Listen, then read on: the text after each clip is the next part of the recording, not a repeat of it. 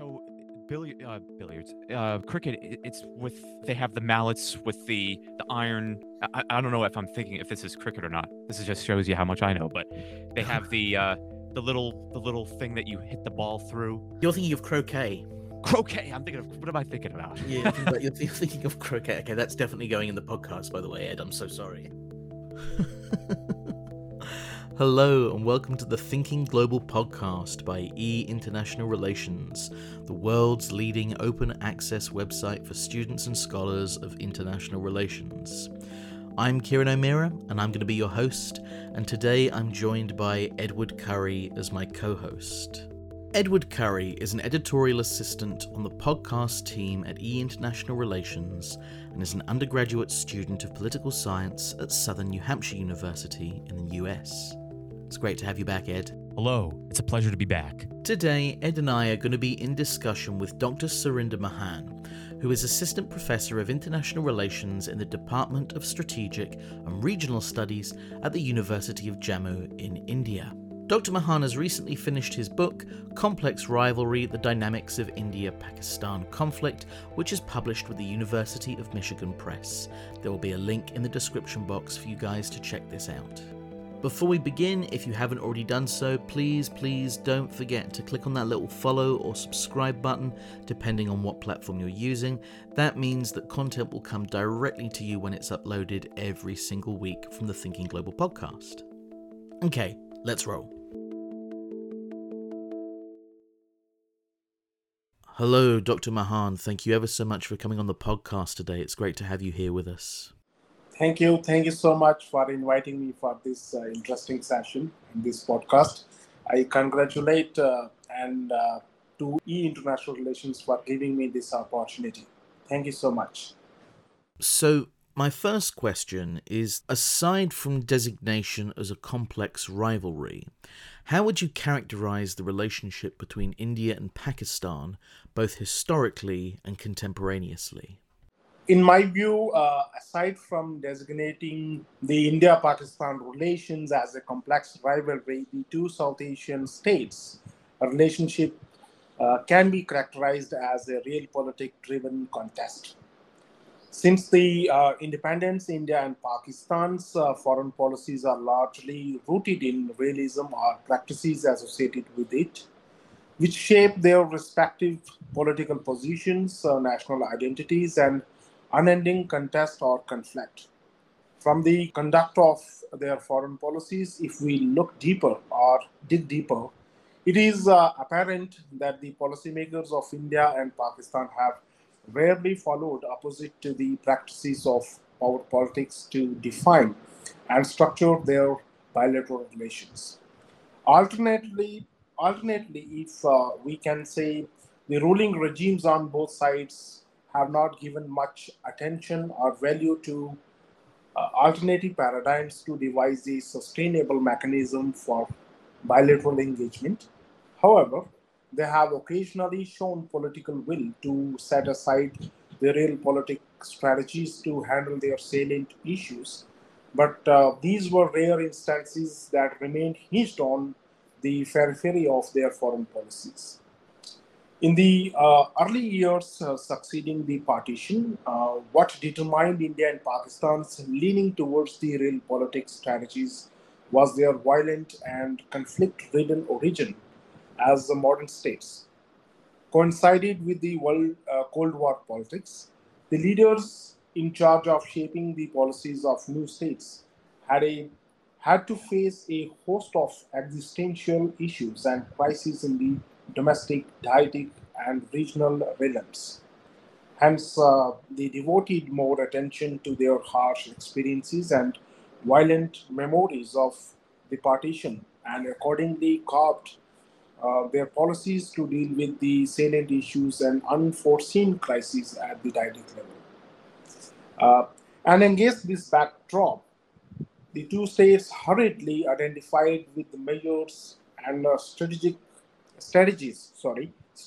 having potential to limit their losses, maximize advantages, and ensure national survival, to defend their borders and undercut each other's advantages in the early years, despite having inadequate preparation and resources, the leadership of India and Pakistan pursued the realist strategic culture and retained it for years with little change.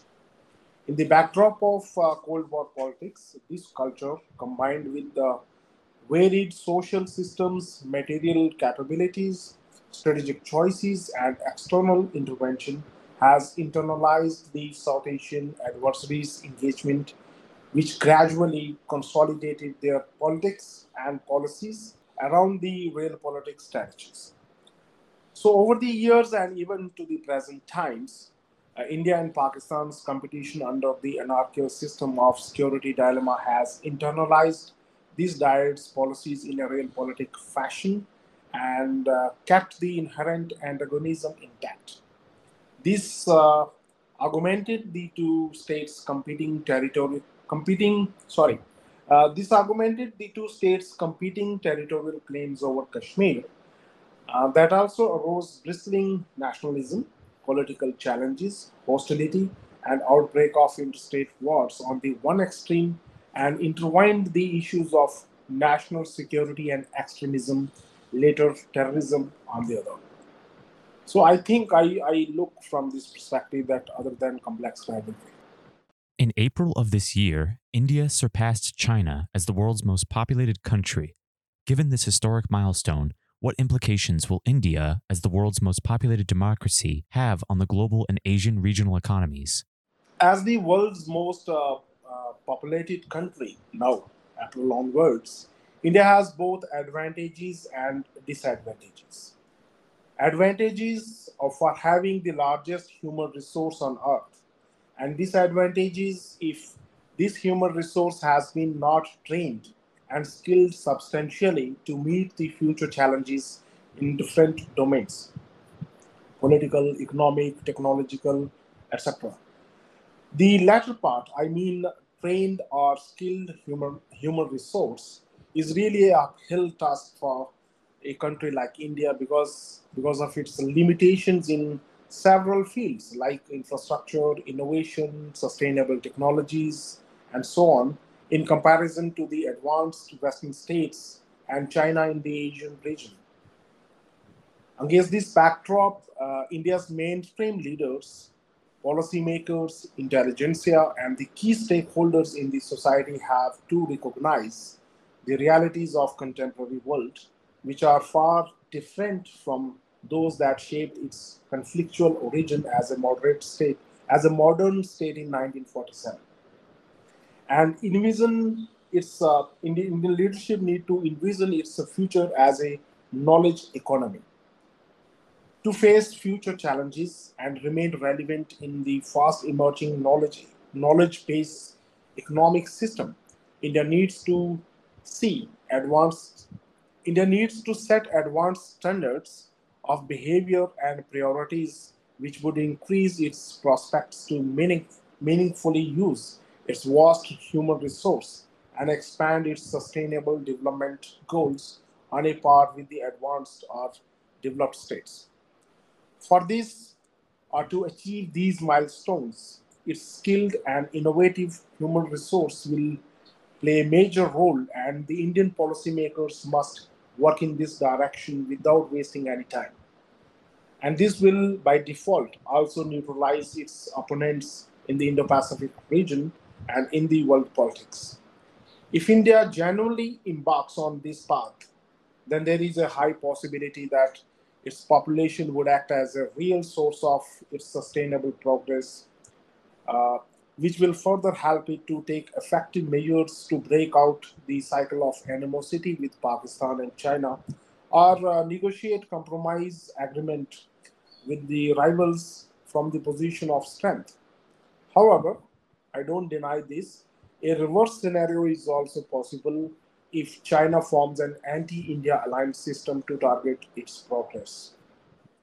In your book, Complex Rivalry: The Dynamics of India-Pakistan Conflict, you outlined the origins of the Indo-Pakistani rivalry using a hubs and spokes method that you have developed. Can you briefly summarize this method and describe how it can be applied to the idea of complex rivalry? Basically, the hub and spokes framework differs with the preponderant ideology or religion based analysis, and it argues that, along with ideology, Kashmir's territorial salience and geographical contiguity to Pakistan have also played a fundamental role in interlocking India and Pakistan into a rivalrous relationship.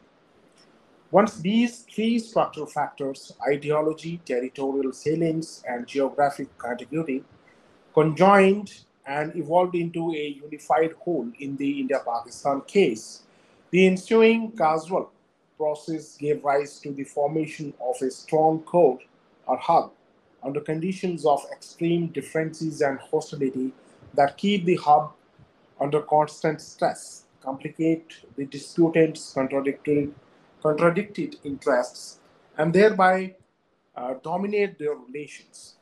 Against this setting, the structural factors, interactions, and interdependencies permeate the Kashmir issue to such an extent that it has become a principal contention between India and Pakistan, and in doing so, these core factors draw in and influence temporal factors on the periphery, that is, international strategic factors and key internal settings, and in turn get affected by them.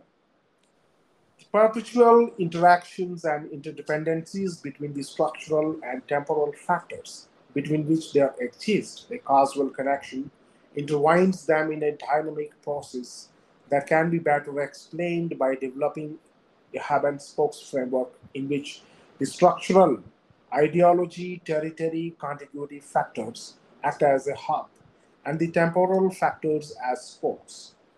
This framework carefully blends different variables and aspects to provide a theoretical explanation as to why the Indo Pakistani rivalry came into being and how a highly structured mechanism has sustained it ever since its origin.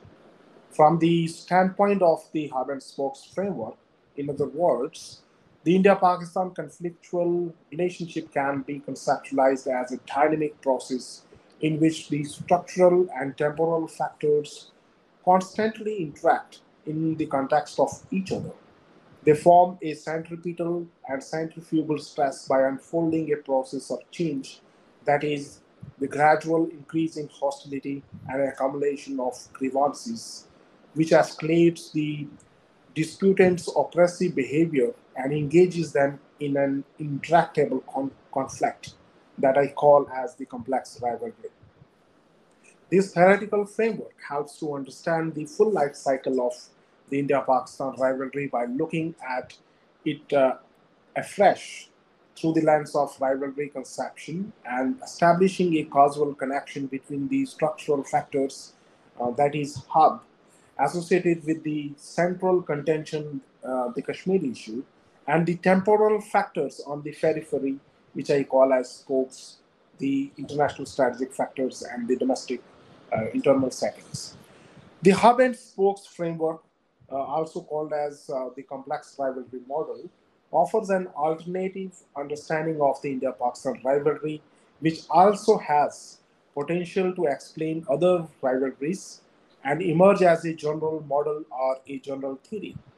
This model shows how the structural, contiguous ethno-territorial factors constituting the hub and the temporal factors as spokes coordinate and evolve an intrinsic interplay which shapes India and Pakistan's relationship as an extreme competition. Okay, interesting. Interesting talking about methodology there. So, what I'd like to ask is, will India seek to counter China's power projection in the broader Asian or Southeast Asian region? And how does Pakistan's special relationship with China fit into this changing dynamic? If China would continuously abet Pakistan as a hostile force against India, coupled with its objection to New Delhi's bid for permanent membership in the Nuclear Suppliers Group and the United Nations Security Council, then the deepening Sino-Pakistani strategic ties have potential to further strain India's relationship with both neighbors as they share political and territorial border disputes with it. Under such circumstances, India might completely turn toward the US led camp to neutralize Pakistan's nuclear and terror belligerents and China's regional and global aspirations, which collectively undercut its interest to attain the status of strong Indian Ocean or Indo Pacific power. At present, it seems the formation of the Quad and India's participation as a core member of the quadrilateral grouping is a step in that direction. Given these circumstances, India's expanding security ties in the Indo-Pacific and its weak political relations and non-existential economic interdependence with Pakistan limits its options to distance itself from the United States and forge closer political ties with China. Against this backdrop or background, especially when the Indo-US and the Sino-Pakistani strategic equations are juxtaposing their vital national and security interests, it may be an overestimation to expect that India, Pakistan, and China would take extraordinary steps to exploit vacuums in the Asian alliance system and form a comprehensive trilateral relationship which could tie together their interest in a whole and gradually cease their association with the United States dominated Asian security architecture. In fact, what I look in the immediate context, a reverse scenario seems to be more imminent, wherein India, as a swing state, may prefer to consolidate the US position in Asia or in the Indo Pacific region in return for strong economic ties, technological and military assistance, and strategic alignment to become a venerable and leading Indo Pacific power. On the other hand, China has a deep mistrust of the United States and India's strategic ambition. Thus, it is consolidating its military economic ties with Pakistan through the China Pakistan Economic Corridor, called CPEC, based projects, and other collective security ventures to neutralize India's key the opponents in the key Asian region and the northern theater of the Indian Ocean. Purely in military terms, as far as Pakistan's special relationship with China is concerned, China is overly dependent on Pakistan to overcome the Malacca dilemma, Strait of Hormuz as well, and maximize its naval capabilities by acquiring the Gwadar deep seaport for access in the Indian Ocean. From India's perspective, Pakistan and China's growing nexus through the CPAC might jeopardize its security with every possibility that the People's Liberation Army (PLA) might guard Pakistan's territorial and marine borders in the pretext of China's national interest, akin to the United States style of guarding national interest in Asia by having multiple anti-China security bases in the allied states, forming a security arc from Southeast to Northeast Asia, and consolidate. China might consolidate its anti-India security position in the Indian Ocean region. These equations might shape India and China's relationship in the Indo-Pacific region quite competitive in the near future or in the foreseeable future.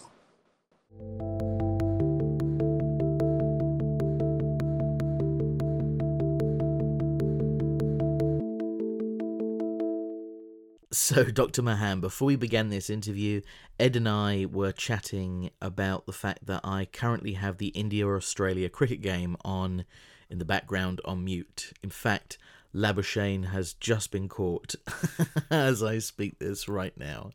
Now, I know from our emails that you're quite into cricket, so can you tell us a little bit about that and tell us who you support?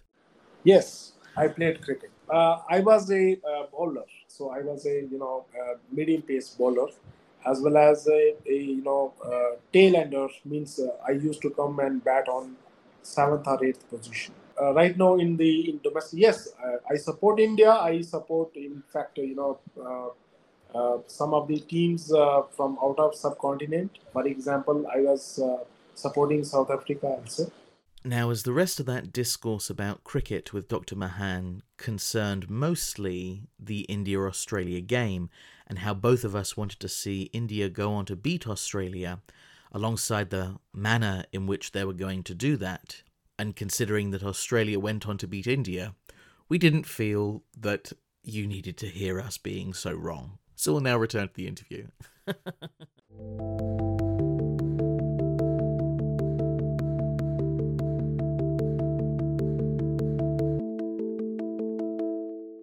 In outlining the 4 factors that you believe have contributed to the Indo-Pakistani rivalry, you write, quote, India and Pakistan's long-standing difference requires both sides to restructure and reorganize their national priorities so that their respective policymakers understand each other's position, end quote.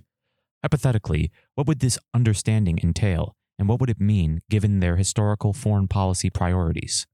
Basically, by understanding, in the chapter number 8, where I was explaining actually how India and Pakistan have to resolve their conflict, how they have to move ahead. So I have formed a kind of framework of steps to peace, how actually India and Pakistan would look forward. So under that, I have given 3 phases to transform this rivalry by having 3 phases. One is de-escalation, second is de-rivalization, and third is termination of the rivalry, and after that the formation of a stable peace between them. So from that perspective, I was actually proposing understanding between India and Pakistan. So, by this understanding, which requires a significant refinement in two states' beliefs, attitudes, goals, and actions, so that the new situation, in congruence with the process of change, helps the two adversaries to target key domains, mainly political, economic, and cultural, while concrete programs to foster interdependent relations. So, for example, by transforming from de-escalation to de-rivalization to termination, I call it as a interdependent phase. Both adversaries, India and Pakistan, have to create a common framework by building on the agreed standards of behavior and norms they mutually set, recognize, and accomplish over the years. Once they have entered the termination phase, the major challenge for both sides is first to fractionate their principal issues, that is, separate them and reduce their scope, and advance their accommodative strategies without engaging in any military or this kind of maturity is required on both sides. Number two, construct mechanisms that create favorable conditions to reduce the perception of threat. And lastly, that is the third one, implement the risky decisions to transform their hostile relationship into a peaceful one. Once these things have been achieved, it's a kind of understanding both sides maintain by bringing, evolutionary in an evolutionary manner, some kind of structural changes in their foreign policy behavior. So then we can just go back and see that how they can transform, not change their ties. So over the last 7 decades or so, we have seen that the most striking attribute of the Indo-Pakistani diet is its resistance to change or tendency to absorb political shocks to continue the rivalry.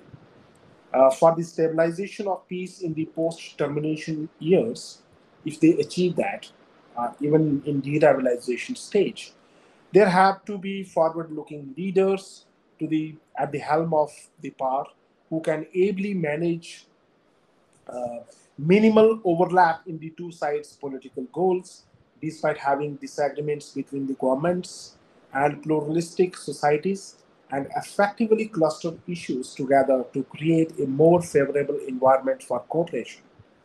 Their control over the state apparatus and the political process can facilitate similarity in the socio political attributes to limit ideological differences and with a clear hierarchy of priorities allow linkages among issues to continue the bilateral interactions at different levels that include the top-down and the bottom-up processes and the domains to attain cooperative outcomes.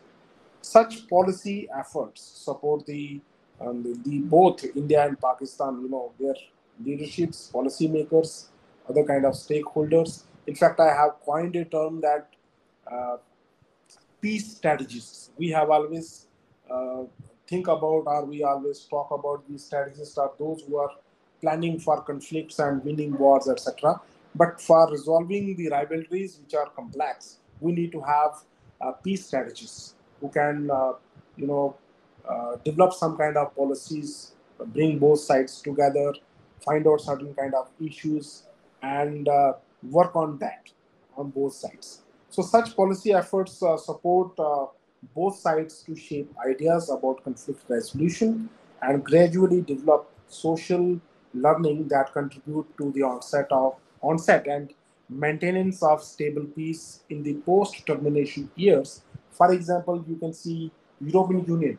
So till World War II, they were fighting among each other. But after the formation of a stable peace and having a European Union later on is a successful model, right now they are negotiating their differences. They are not going back to, uh, you know, uh, to military means to having a violent engagement on their differences. Right now they are engaging on the negotiation by using negotiatory institutions, by engaging by having certain kind of norms. So they are not going back to the violent means. In the same pattern, I am seeing that if India and Pakistan, after termination, attain stable peace, so then there is a possibility that they will not fall back to these violent interactions which they are pursuing since the independence when they have started the rivalry or the conflict with a one bullet. But right now we have such devastating weapons called as nuclear weapons. They have a cataclysmic effect if both countries would engage in such a large scale war, inadvertently or advertently. So this is what actually understanding what I mean. So both sides need to march towards a fresh future by not overburdening to themselves with the baggage of the partition, and they need to move ahead by having this kind of sensibility that world is moving on knowledge based economic system and where they have their future.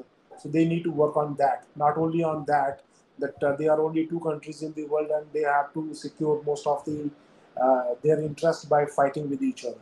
So from that perspective, actually, I have proposed my framework. Interesting, interesting.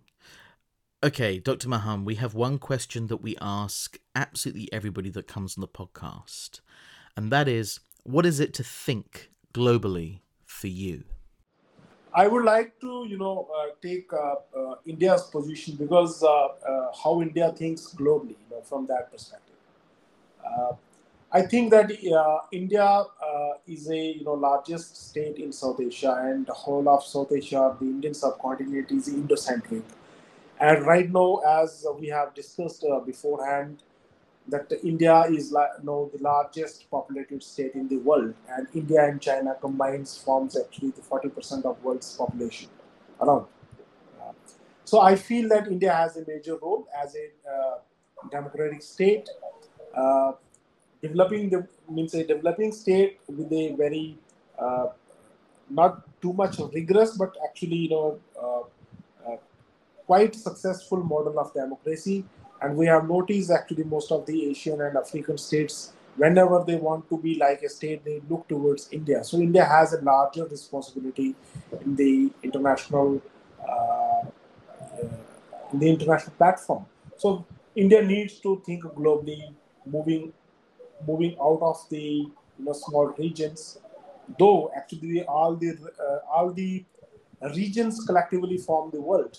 So, but I feel that India need to think globally, and if India wants to move in that direction, India has to, as I have already said, it's a human resource need to be skillful. Its human resource should be trained. in the modern technologies, in the modern education, and India need not to fall back to the its previous history from last 2,500 years. Because if we look back to the histories, then it is tough to move forward. So if India sets some kind of targets for itself by 2040 or 2047, when India is going to be 100 years old as a modern state, or it is going to celebrate its 100th year of independence by 2047. So I think if India move in that direction, this would be a greatest service to the international, the whole world, most of the states, and India will be evolved as really a global player.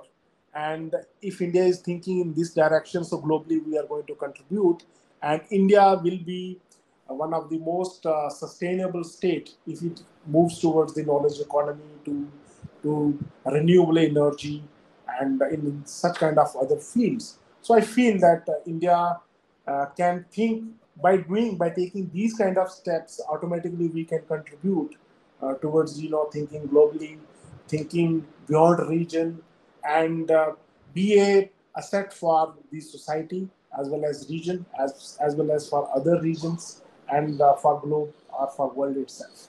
So I think my perspective from Indian side to think globally is that to be on the right track to contribute the world, not only India, by uh, by joining the global ascendance in the form of this sustainable technologies. By in fact, India has a larger role to play in the climate change discussion as well as in the climate change policies.